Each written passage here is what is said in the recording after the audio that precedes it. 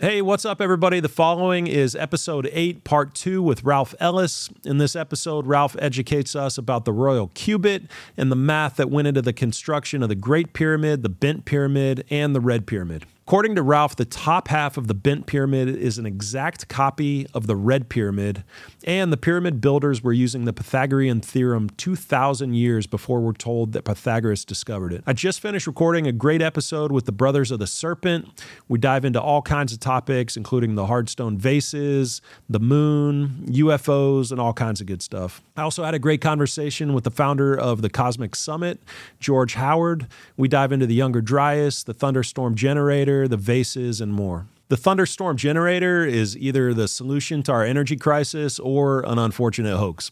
I've got Johanna James and Billy Carson on the calendar, as well as a couple of surprise guests. But let me know what you guys think of this episode in the comments section, and I really hope you all enjoy the conversation with Ralph Ellis, episode 8, Limitless.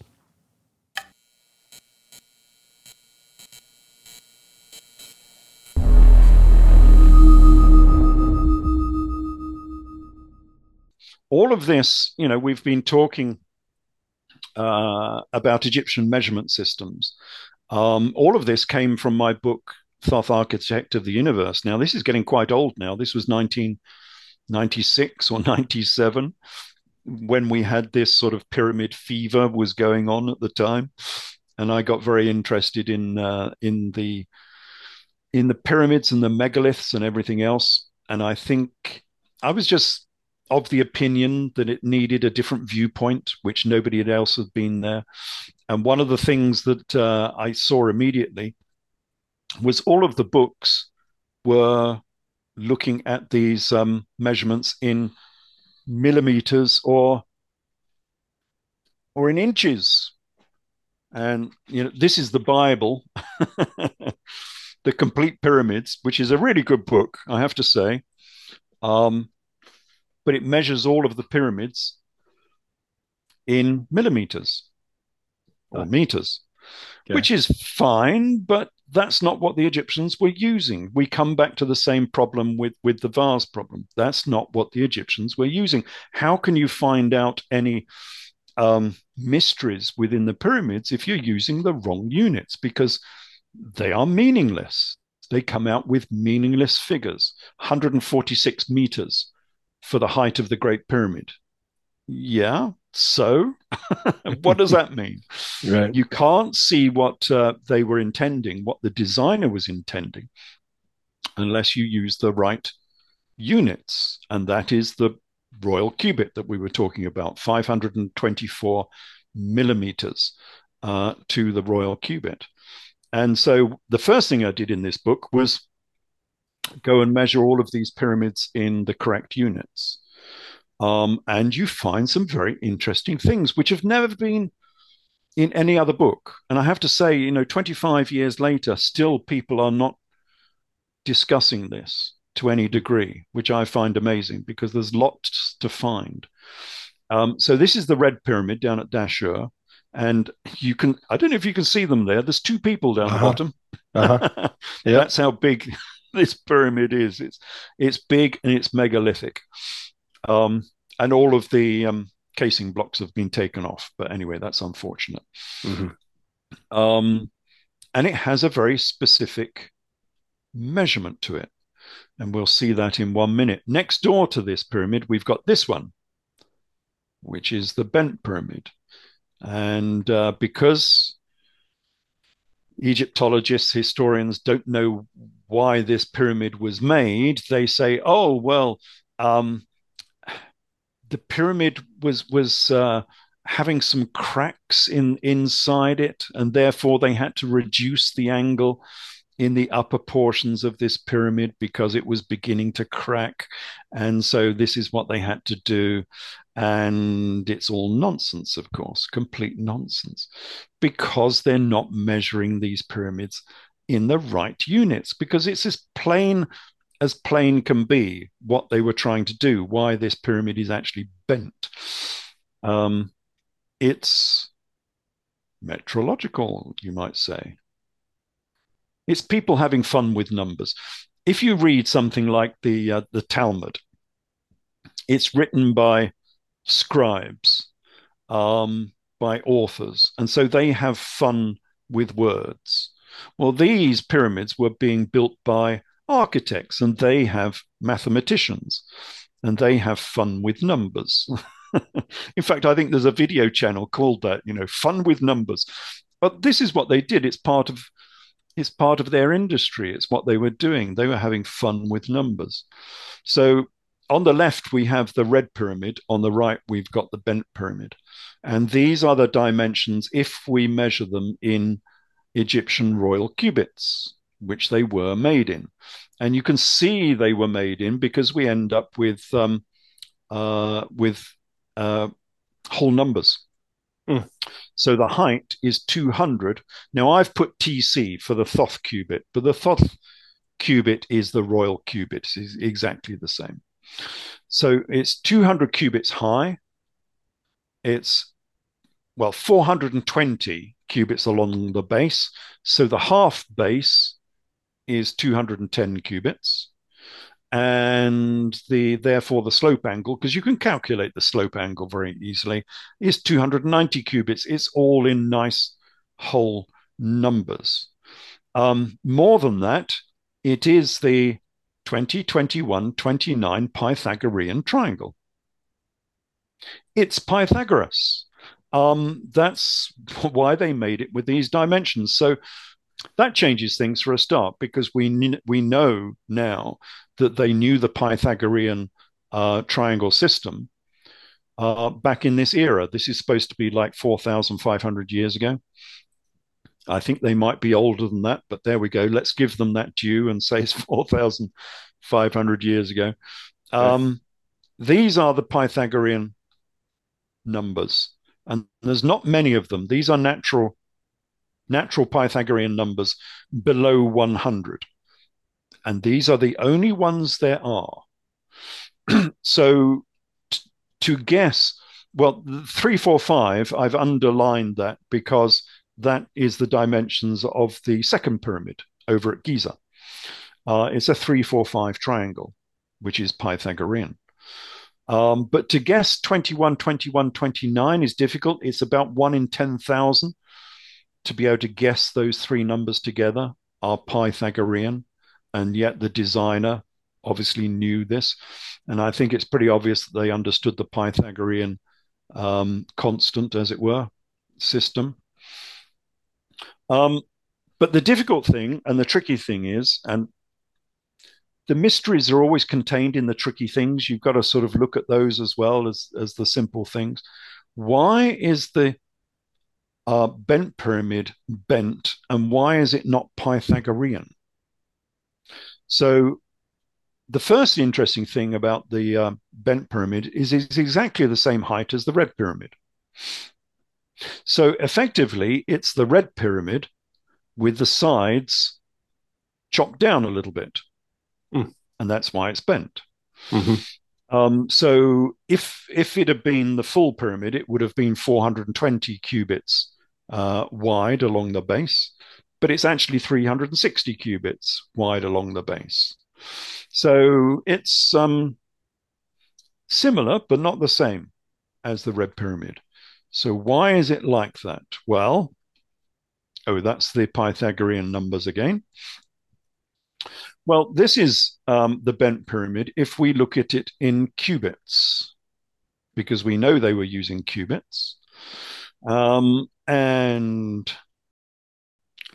so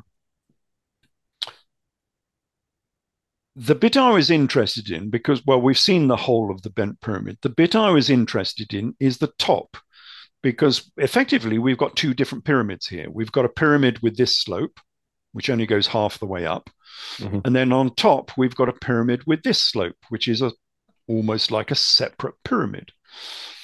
And it so happens that this pyramid is the same angles as the red pyramid next door, but it has slightly reduced dimensions, of course, because it's smaller. And it's smaller in exactly a 10 to 5.5 ratio. So if we look at the dimensions, 210, if we look up here on the left, 210 divided by 10, multiply by 5.5 is 115.5, which is the width of half the base. On the slope angle, 290 divided by 10 multiplied by 5.5 is 159.5. It's in a 10 to 5.5 ratio. Why 5.5? Well, because that's a pi number. And it's used in metrology even today. The imperial rod for the imperial system in America, the rod unit is 5.5 yards. The Egyptians were using 5.5 cubits in exactly the same fashion. We will see why in a minute. So there's a good reason for using 5.5, and it's also a quarter of pi. Remember, the fractional equivalent of pi is 22 over 7. A quarter of that is 5.5 over 7. This is where the number 5.5 comes from. It's a pi figure. Anyway, so we end up with this little pyramid on the top here, which is a smaller copy almost of the red pyramid next door. But these units, well, when I came across these initially, they're all a bit odd, really, aren't they? 159.5. Who would want who would want a figure of 159.5 in their wonderful diagram? Because obviously this was all laid out in some big, draftsman's drawing board, and you'd have it all laid out, on a piece of papyrus or whatever they were using. That's terribly unsatisfactory. Why on earth would you want these odd figures? Well, we have to be using the right units, same as with the vases. You've got to use the right units. And the units they were using was the rod. So if we divide all of these numbers by 5.5 to achieve the Egyptian rod, we end up with this. Wow. Those exact same numbers we had before, we just divide by 5.5 and we get 20, 21, 29, which is the Pythagorean triangle. 20, 21, 29 Pythagorean triangle, which is exactly the same size or dimensions, as it were, of the red pyramid next door. It's exactly the same. So as we saw, the red pyramid is 20, 21, 29, if you divide them all by 10, in cubit lengths. And now, for the upper portions of the bent pyramid, we get 20, 21, 29. It's a Pythagorean triangle. So, and I've got the calculations here on the left. So 159.5 divided by 5.5 is 29, etc., etc., etc. And so just real, the traditional Egyptology does not credit the Egyptians in 2500 BC, 4500 years ago, with understanding the Pythagorean theorem. Is that correct? That is pretty much correct, because, if you read the complete pyramids, never mentions it. Right. It never even mentions pi, because the Great Pyramid is a pi pyramid, which we will probably see in a minute as well. But yeah, they never mention Pythagoras, right, even for the second pyramid. Right, and the Greeks are essentially credited with beginning through Pythagoras with beginning advanced understanding of advanced geometry and the Pythagorean theorem. And the question now, Pythagoras spent a couple of months in Egypt, and then he came back to Greece, and he created this school of ancient sacred geometry and a religion, that it was very unique for at the time. He was obviously an incredibly intelligent person, but I guess the question is, did he get that from the Egyptians, and did the Egyptians have this knowledge long in advance of when we credit them for having it? And certainly appears, based on your research here, that certainly the Egyptians were, or whoever created these pyramids, were understanding the Pythagorean theorem and advanced geometry. Yeah, and they're displaying it for everybody to see. Right. I mean, this is the whole idea, isn't it? The designer wants to show off their knowledge. of mathematics and architecture. They do it sometimes in modern architecture as well, where they design in things which are not essential for a building, but it's something interesting that they add into a construction to make it more interesting. I think they were doing this because they wanted people to know that this was a technical civilization that built these pyramids. And how do you do that? How do you display to ordinary people without having to go down to the micro level of looking at everything within this pyramid, that this is a high-tech pyramid? It's not just stones piled on top of each other until they reached a peak, that there was some cognitive design behind it. Well, the easiest way you can do that is to involve mathematical constants like pi. And of course, the Great Pyramid is based upon pi. In fact, more than that, it's based upon a circle, 2 pi r. So we have a recognized mathematical formula in the design of the Great Pyramid. And then if you look at the second pyramid, we get a 3-4-5 Pythagorean triangle.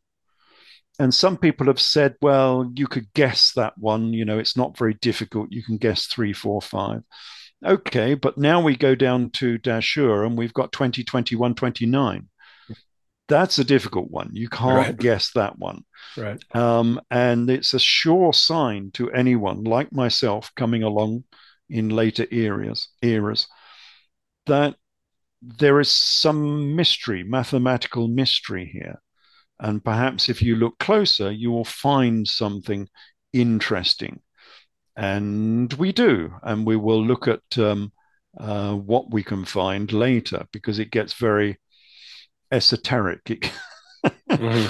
It goes off on a big tangent way up into the Himalaya, which is quite fun. But you would never go along that route, finding out all of these minor mysteries, as it were, if you didn't know that there was something technical to start with. So I think it's just an illustration of the prowess of the designer. This is what I know. This is what I understand. Come and look within, because you will find more secrets. Look upon my works and be amazed. What was that from Ozymandias? Yeah. Uh-huh. Yeah. Um, yeah, look upon my works and be amazed, or something of that nature. And that's what they wanted you to do. They wanted you to look upon these works. And also it's an invitation, because we find this up at the Great Pyramid as well. It's an invitation. You find that the exterior is based upon pi. And you think, wow, that's interesting. What else can I find? And so then you go hunting for all of the other possibilities that you might find. So it's very much an invitation. Come and see what I hold within. Right. And that's part of the reason they did it. But the other thing is, we can now for certain say that this was designed from day one. This was not a change of plan, that they were going to change the orientation of the top of this pyramid because of some cracking and some subsidence or whatever they say. That's all hogwash. This was the design from day one. They wanted a smaller version of the Red Pyramid stuck on top of the Bent Pyramid in a 10 to 5.5 ratio, so that you know that these two projects are linked in some manner. They're part of the same design. Yeah. What that is, we don't know. I postulated, and of course it is based on not very much at all, because we don't have the information. I think this is a layout on a planisphere, that there was a bit of a as above, so below, the old Masonic adage that what is you can see in the heavens can be reflected on Earth. And basically, they were drawing a planisphere, with the Giza pyramids being the belt of Orion, as everybody knows. And then if you go out from the belt of Orion towards the the northern heavens, the center of the planisphere, you will find two poles, the celestial pole and the ecliptic pole, which rotate around us. This is what the Greeks called the two wheels of the cosmic cart, because it looked like two wheels rotating around each other. Because they rotate around the celestial pole and the ecliptic pole, they rotate. I think they were pointing out these two pyramids as being poles, one being the celestial pole and the other one being the ecliptic pole, in a vast projection of the cosmos on Earth, as above, so below. And that's useful because you can use it for dating. I've used that design for dating because these two poles rotate around each other. If you know their position, then you can get a date from that. And the date I got was, I think it was about 14,000 years ago. Anyway, we'll look at something similar in a minute. But yes, you can actually get a date from the position of these two poles. Interesting. So I think that's possibly what they were doing because, people have been doing this. This has been part of religious experience for thousands of years. They are still doing this now at Mecca. If you go to Mecca, if you do the Hajj and you go into the Grand Mosque, you've got the Kaaba in the center, and then all of the faithful rotate around the Kaaba. What are they doing? Well, if you look at it from above, it's quite obvious that they are the stars in the heavens above rotating around the celestial pole. Because they're drawing out exactly what you would say if you look upwards at the celestial pole. If you look at the North Star, Polaris, and watch or better still, get a camera and take a long exposure, you will see all of the stars rotating around Polaris. Well, that's what they're doing. All of the faithful are rotating around the Kaaba, and they draw the same image on the earth, as above, so below. They are recreating the cosmos within the mosque. But don't tell Muslims that because they wouldn't appreciate it. But there we go. That's exactly what they're doing. And we've got an idea that this was common because they had the same down in Saba, which is now modern Yemen, where the temple of Bilqis, Bilqis is the queen of Sheba, had exactly the same. They had a Kaaba down there. So they had a big oval circular temple with something in the center, which was obviously the same as the Meccan temple, where people used to walk around it and rotate around it, imitating the stars rotating around the celestial pole. And at Dashur, you could do exactly the same. So my postulation is they were doing exactly the same as a ceremony down at Dashur thousands of years ago, because you couldn't do this at Giza because there are too many artifacts around it. There's all the big necropolis and the causeways and all sorts of obstacles in between. You can't do that at Giza. But down at Dashur, these pyramids are out in the open. You could indeed have a ceremony where everybody is rotating around these pyramids and recreating the cosmos on the earth down below. And I think that's what they were doing. So, Ralph, on the pyramids themselves, you had mentioned that when you look at them and you think about a date at which they possibly could have been constructed. I'm curious. I know you mentioned 14,000 years ago as a potential possibility, but what are your thoughts in terms of when those two pyramids specifically would have been constructed? Yeah, this comes on to my pyramid work, which I went back to when I had more information, and looking at stellar possibilities again. Alignments with certain constellations and the pattern of the cosmos as it rotates around each other. And one of those rotations is the precession of the equinox. Now, this has been written about by many people. Graham Hancock wrote about it, of course, in Fingerprints of the Gods, which I found very interesting, of course, back in the 1990s. And the idea there was that This is the Sphinx looking eastwards. This is at Giza, of course. And the Sphinx looks due east. And the Sphinx could quite obviously be interpreted as an image of Leo. And what happens with precession, it turns the heavens around if you look at the North Pole, but also the constellation that rises at the vernal equinox, the spring equinox, will change every 2,200 years, roughly. That's on average. Some of them are a bit longer and some of them are a bit shorter.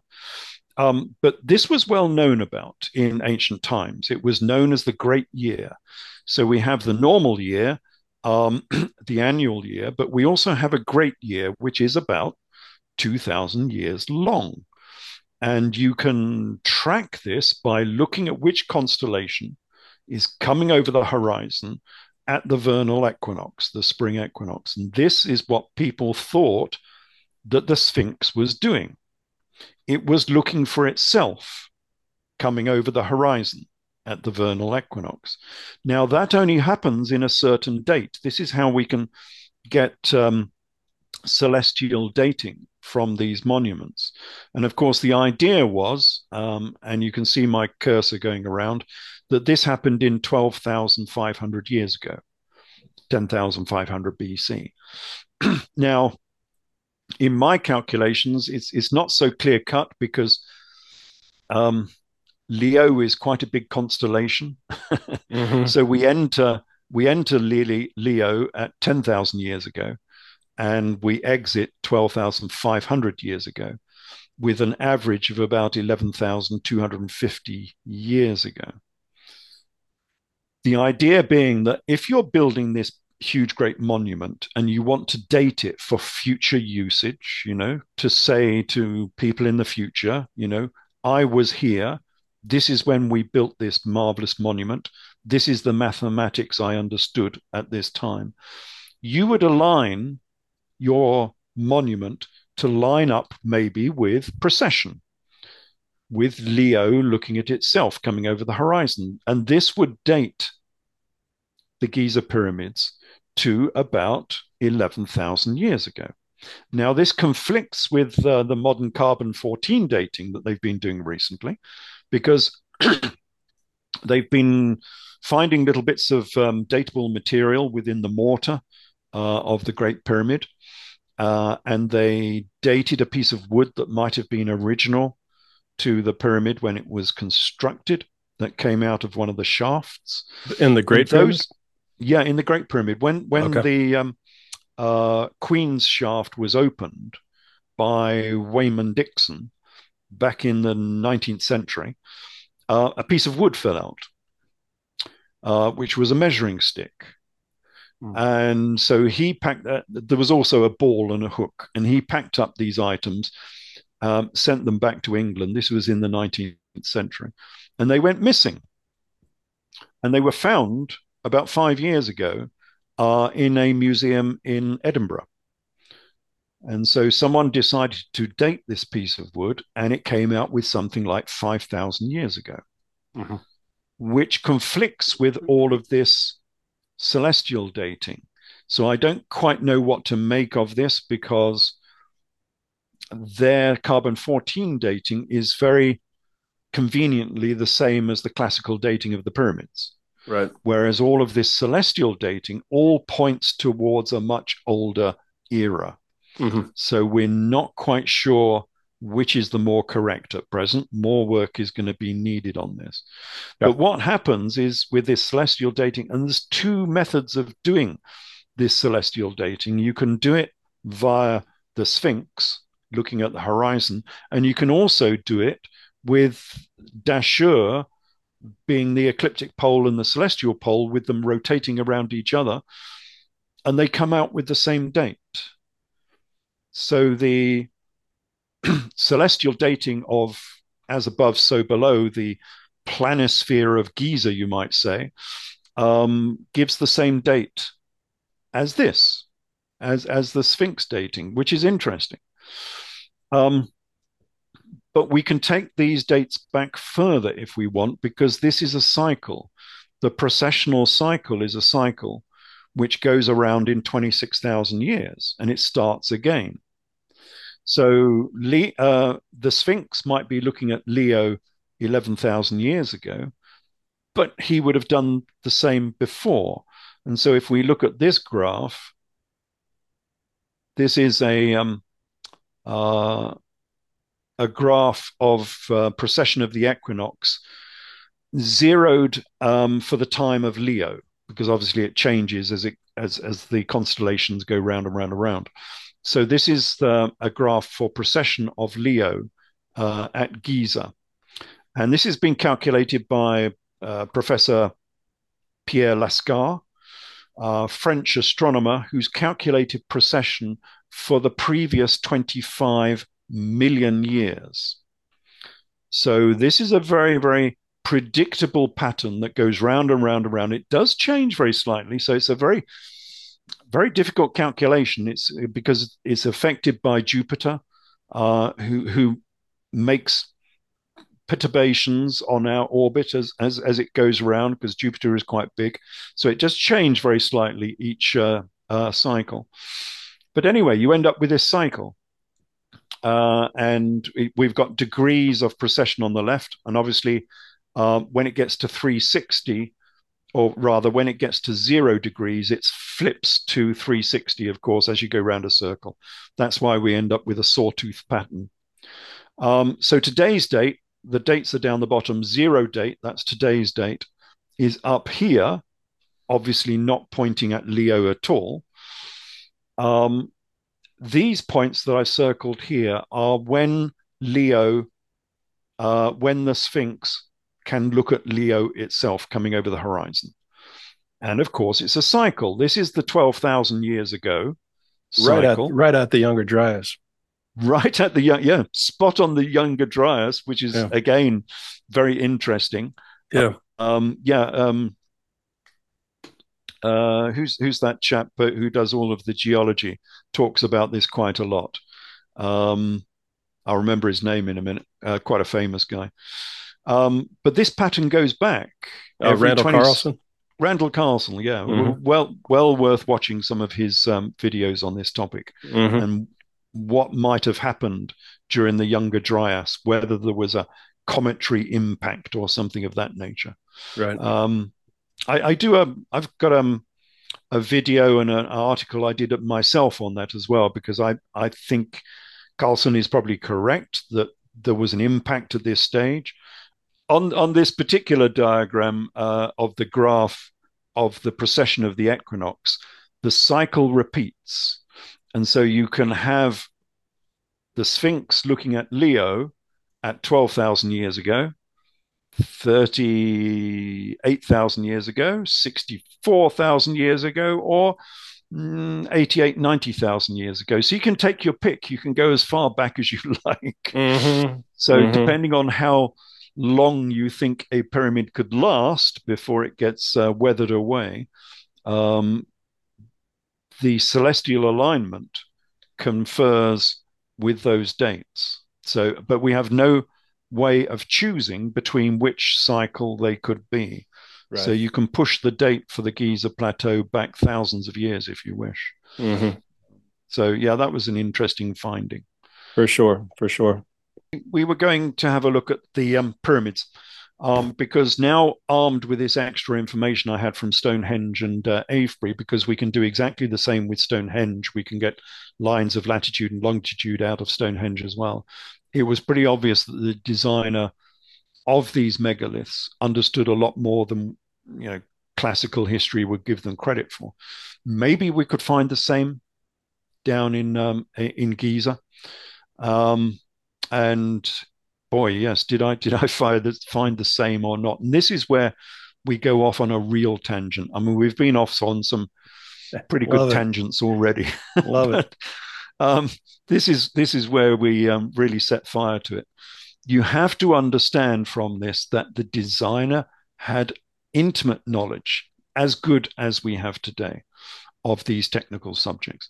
And just as a by the by, we were talking about pyramid mathematics before. The Great Pyramid has the same as Dashur. It has little mathematical secrets as well. So the Great Pyramid, this is the Great Pyramid on the right side here, is a 40 times copy of pi. So the little pyramid on the left is my image of pi. Pi, using the fractional approximation, is 22/7. So the pi pyramid is 7 units high, 11 across the base, or half of 22, of course. And that's the sort of prototype we're going to use to build the Great Pyramid, 7 by 11. If you multiply those two by 40, you get the dimensions of the Great Pyramid, which is 280 high and 440 across the base, exactly 40 times greater. And remember the 280, the finger unit we were looking at before is 28 fingers. And now we have 28 for the height of the Great Pyramid, 280. Why do we have these figures? Well, because they're all connected with pi, of course. In the smaller version, it's 7. Multiply by 40, it's 280. You do the same in the measurement system. 7 by 4 fingers is 28 fingers. That's important, and I only thought about this much later, so this is not even in the books. It rather implies that the measurement system we were looking at of cubits and fingers was designed for the pyramid. It did not pre-exist the pyramid. They could have had any units for this measurement system. They could have had, decimal or centennial, any sort of measurement. But no, the measurement system they've got matches the design of the pyramids. And so to me, this suggests that the measurement system was made for this construction project. And with it, they built the Great Pyramid. So any Egyptian artifact that uses the royal cubit must post-date the construction of the Great Pyramid, because the meteorological system was made for the Great Pyramid. And that's interesting because it can change the dates of some artifacts. The other thing is that we're still using the same measurements today, or you are in America. So this is not generally known, and I don't know why. The Great Pyramid perimeter length is 1,760 cubits, royal cubits. And of course, the imperial mile is 1,760 yards. We're still using the same measurement system as they were using to make the Great Pyramid. Now, the yard is not the same as the cubit, so the actual length of the mile is different, but all of the fundamental functions of this measurement system are still being used today. So the furlong, the Egyptian furlong, was 220 cubits. The furlong used in horse racing, horses raced by the furlong. Nowadays, it's 220 yards, of course, but it's based on the same system. Why is it 220? Well, because it's based on pi, of course. Pi is 22/7. Multiply that by 10, you get 220. That's how the system was devised. The Egyptian chain was 22 cubits. Why 22? Well, because it's based on pi, 22/7. And we still use the same today. Now, even in Britain, although we're metric, if you measure a cricket pitch is one chain, or 22 yards. Hasn't changed. It's not measured in meters. It's measured in yards. So again, that's the same. And then we come to the rod system. So we looked at the rod before, this very peculiar unit of 5.5. Why is it 5.5 yards to the rod in imperial measures, or 5.5 cubits? Well, because it's a quarter of 22, of course. So again, it's a pi-based system. And that explains all of the imperial measurement system. I've read several books on measurements, and they say that this 5.5 is a very strange unit, and therefore it's a conjunction of two different units that where they met together, they ended up with this strange 5.5. No, it's just a quarter of pi. You can explain the whole measurement system just by using pi. So that is why America still has the imperial system, because it's a sacred system. It was the system that was used to build the Great Pyramid, and it's still in use today. Pi is an irrational number that has decimals that go into the millions. It's never ending. Right. So there is no fraction of pi. All you can get is the nearest whole number fractional, and that has been 22/7 as being the closest easy fraction. That's 22 divided by 7 is 3.14. Yeah. Yeah, got it. And the reason for that is that if you're building a building like the pyramid, you want the height and the base length all to be in whole numbers. If you use proper pi, you'd end up with fractions all over the place. And, that's just not convenient. Mm-hmm. So rather than doing that, let's use the fractional equivalent of pi, which is 22/7. And then everything ends up in whole numbers. It's not quite pi, but it's good enough, Mm-hmm. And also, I don't think I mentioned it before, the pyramid itself is actually an image of a circle. It's 2 pi r. So it's not just pi, it's twice around the base. And so therefore, it's an image of a circle. So it is a circle squared. You've heard of the adage of squaring the circle. The Great Pyramid is a circle squared because mathematically it is a circle. But when you look at it, it's got a square base. So it is a circle squared. And yeah, that's just one of the little interesting snippets you get from the Great Pyramid. I was going to say something else about that as well. Oh yes, it's an Earth-based, Earth-based measurement system. So we still use this measurement system today. We call it the nautical mile. So a nautical mile is 360 times 60. This is looking around. The nautical mile is based on the size of the Earth. So you get 360 degrees times 60 to make it into minutes. And so that comes out at 21,600 nautical miles for the circumference of the Earth. That's how the nautical mile was devised. And we still use the nautical mile. If you're in aviation or in maritime services, aircraft all fly on knots, which is 1 nautical mile per hour. So we still use that same system now. So the Great Pyramid is half a nautical mile in circumference. It is an Earth-based system. So again, we have an indication that the designer of the Great Pyramid knew the circumference of the Earth and made the Great Pyramid accordingly. Oh, and in terms of latitudes, we were talking about latitudes for Avebury. The Great Pyramid sits on the 30-degree parallel north, again indicating that the designer understood the latitude system for dividing up the Earth, because it's on a very particular latitude north. The next thing I was going to talk about was the shafts.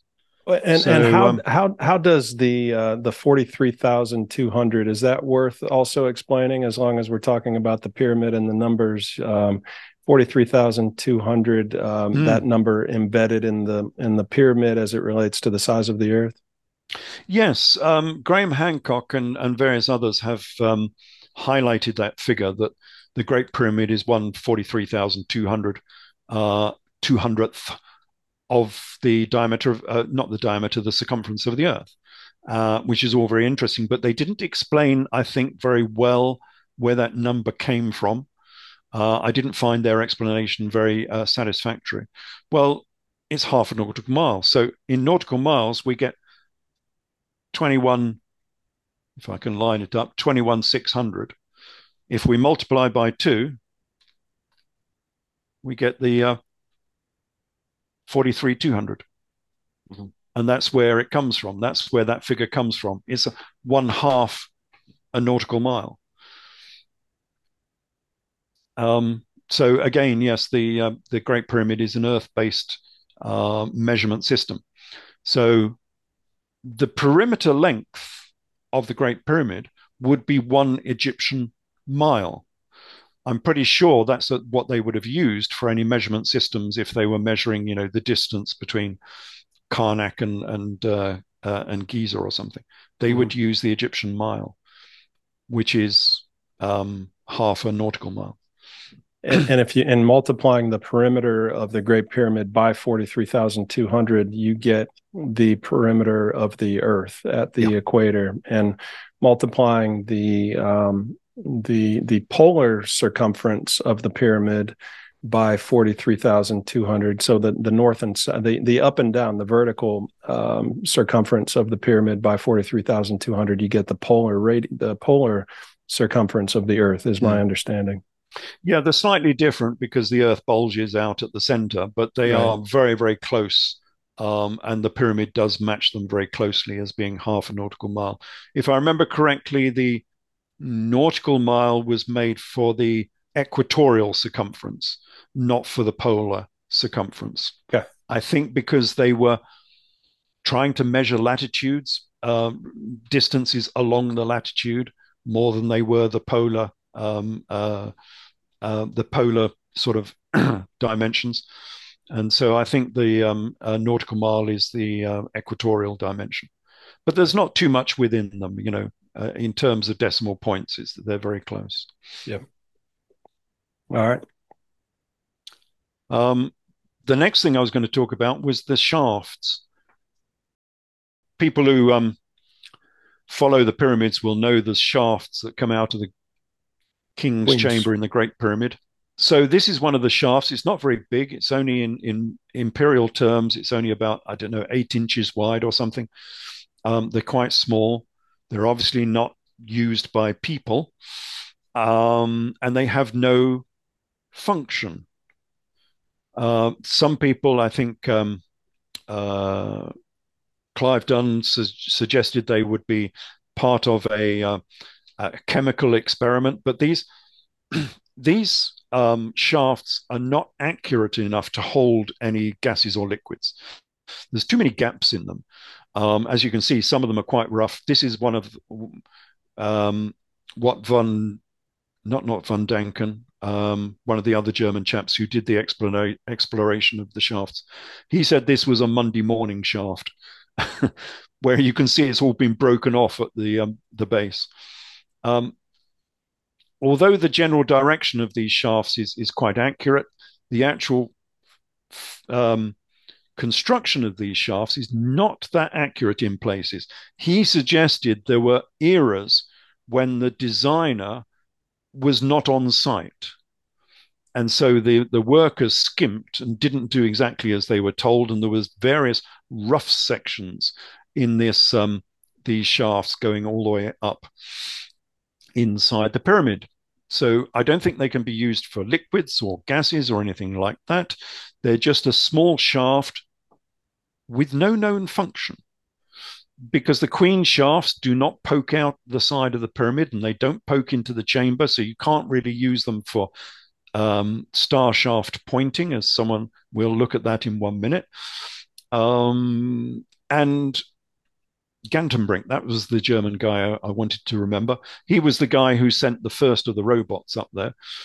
And he said these little shafts increase the building time of the Great Pyramid by at least a factor of 2. Wow. Because they're so difficult to make. Now, you can see the stone in these shafts follows the shaft angle going upwards. But you cannot do that in a pyramid all the way up the shaft, because you'll end up with a weak point where all of these stones together can end up like a train, with all of the carriages on a train on a railway track, and they'll all just, if you put a railway track on a slope, all of the carriages will just zoom off down the track.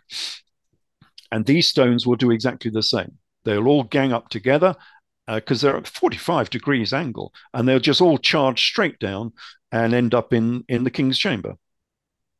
So architecturally, you cannot do this. And so I don't know what it is, every 15 meters or so, they have to put a girdle stone in, which is a huge, great stone with the shaft going through the stone in order to tie all of this shaft into the rest of the structure of the pyramid, to stop this shaft, the weight of this shaft, ending up with all of these stones inside the king's chamber or the queen's chamber. So these are very technical, and they curve as well, left and right a little bit, to get around the grand gallery. These are very technical little shafts. They are highly important because they're so difficult to build, and yet they have no known function. Mm-hmm. And at the end of them, you end up with these doors or blocked areas with these two, I think these are pure copper. Copper, right? Yeah. Gantenbrink's door. Yeah, like handles. And I would like to know what happened to this one. The end of this one, when they first went up there with Gantenbrink, was sitting on the floor. It was down here. And then they went up the second time and it wasn't there. Right. So someone must have the end of this handle, which would be interesting. Yeah, he's probably got it, stuck on his desk maybe as an ornament. I don't know, paperweight. But it would be very interesting to analyze it, because knowing the isotopes perhaps within the copper, you might be able to suggest how pure it is, where it's come from, all sorts of other things, how it was processed, by the impurities in it. You can tell a lot about the manufacturing process. It would be nice to know what happened to that, the end of that handle. Yeah, we probably know, but how did it erode is the question. It looks like it eroded from the bottom, like those copper pins eroded from the bottom.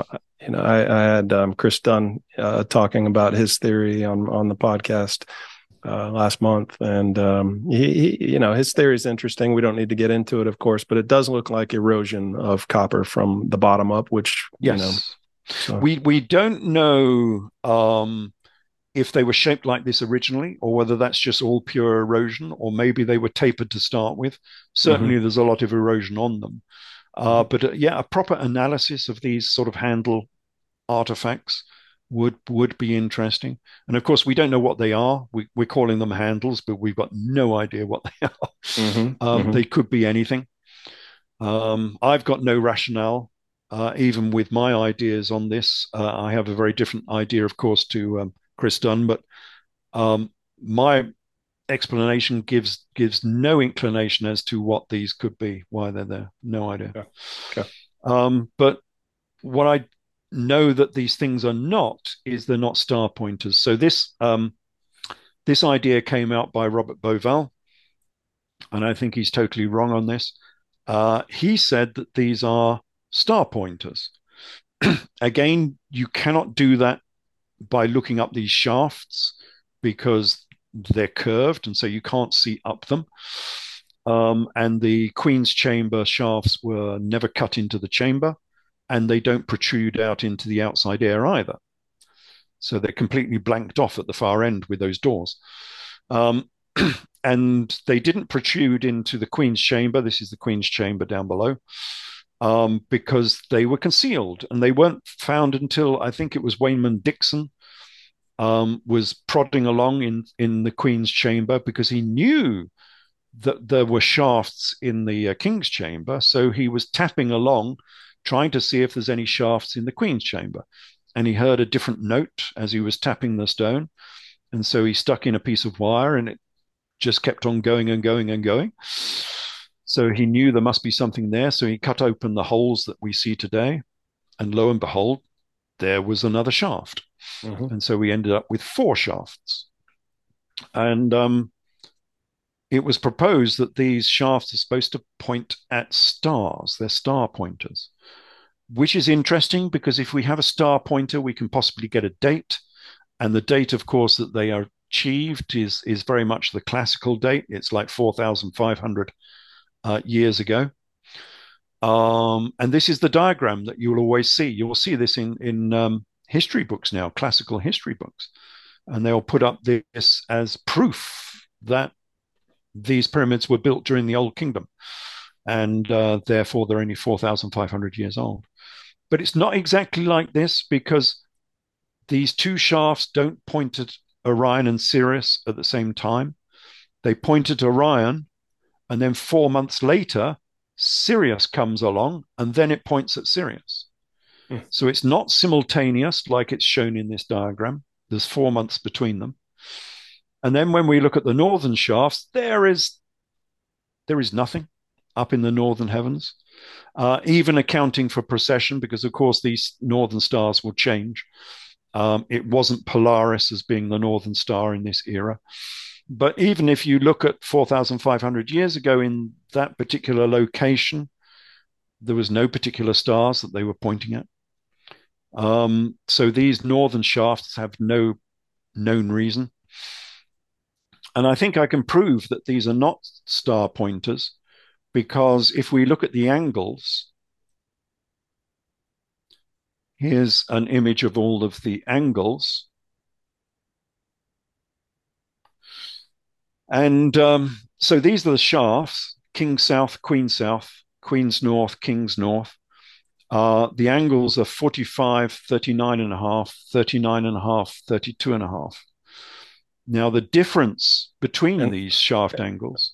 And so south is to the left on this diagram? Yes, sorry, yes. That's south on the left side, and north. The entrance to the pyramid is on the north side. So, yeah, these are the northern shafts. Okay. The difference between these shafts in angle terms is 5.5 and 7. Familiar numbers. We've already been looking at this. These are pi numbers. So 5.5 is a quarter of 22. And the fractional approximation of pi is 22 over 7. So we get a quarter of a pi. 5.5 over 7 is a quarter of pi. And the trouble is, if we're looking at star pointers, if the angles of these shafts have been fixed by pi, by a mathematical constant, they no longer have the latitude to point at a particular star on a particular date. Because say you build this pyramid 10,000 years ago, well, you can't point at Orion with a pi shaft because that's not the angle that Orion will be in. Because remember, Orion and Sirius, these stars go up and down with precession. So they will change. But if your shaft angle is fixed at 45 degrees, it can no longer point at Orion. It cannot be a star pointer. It's fixed for another reason.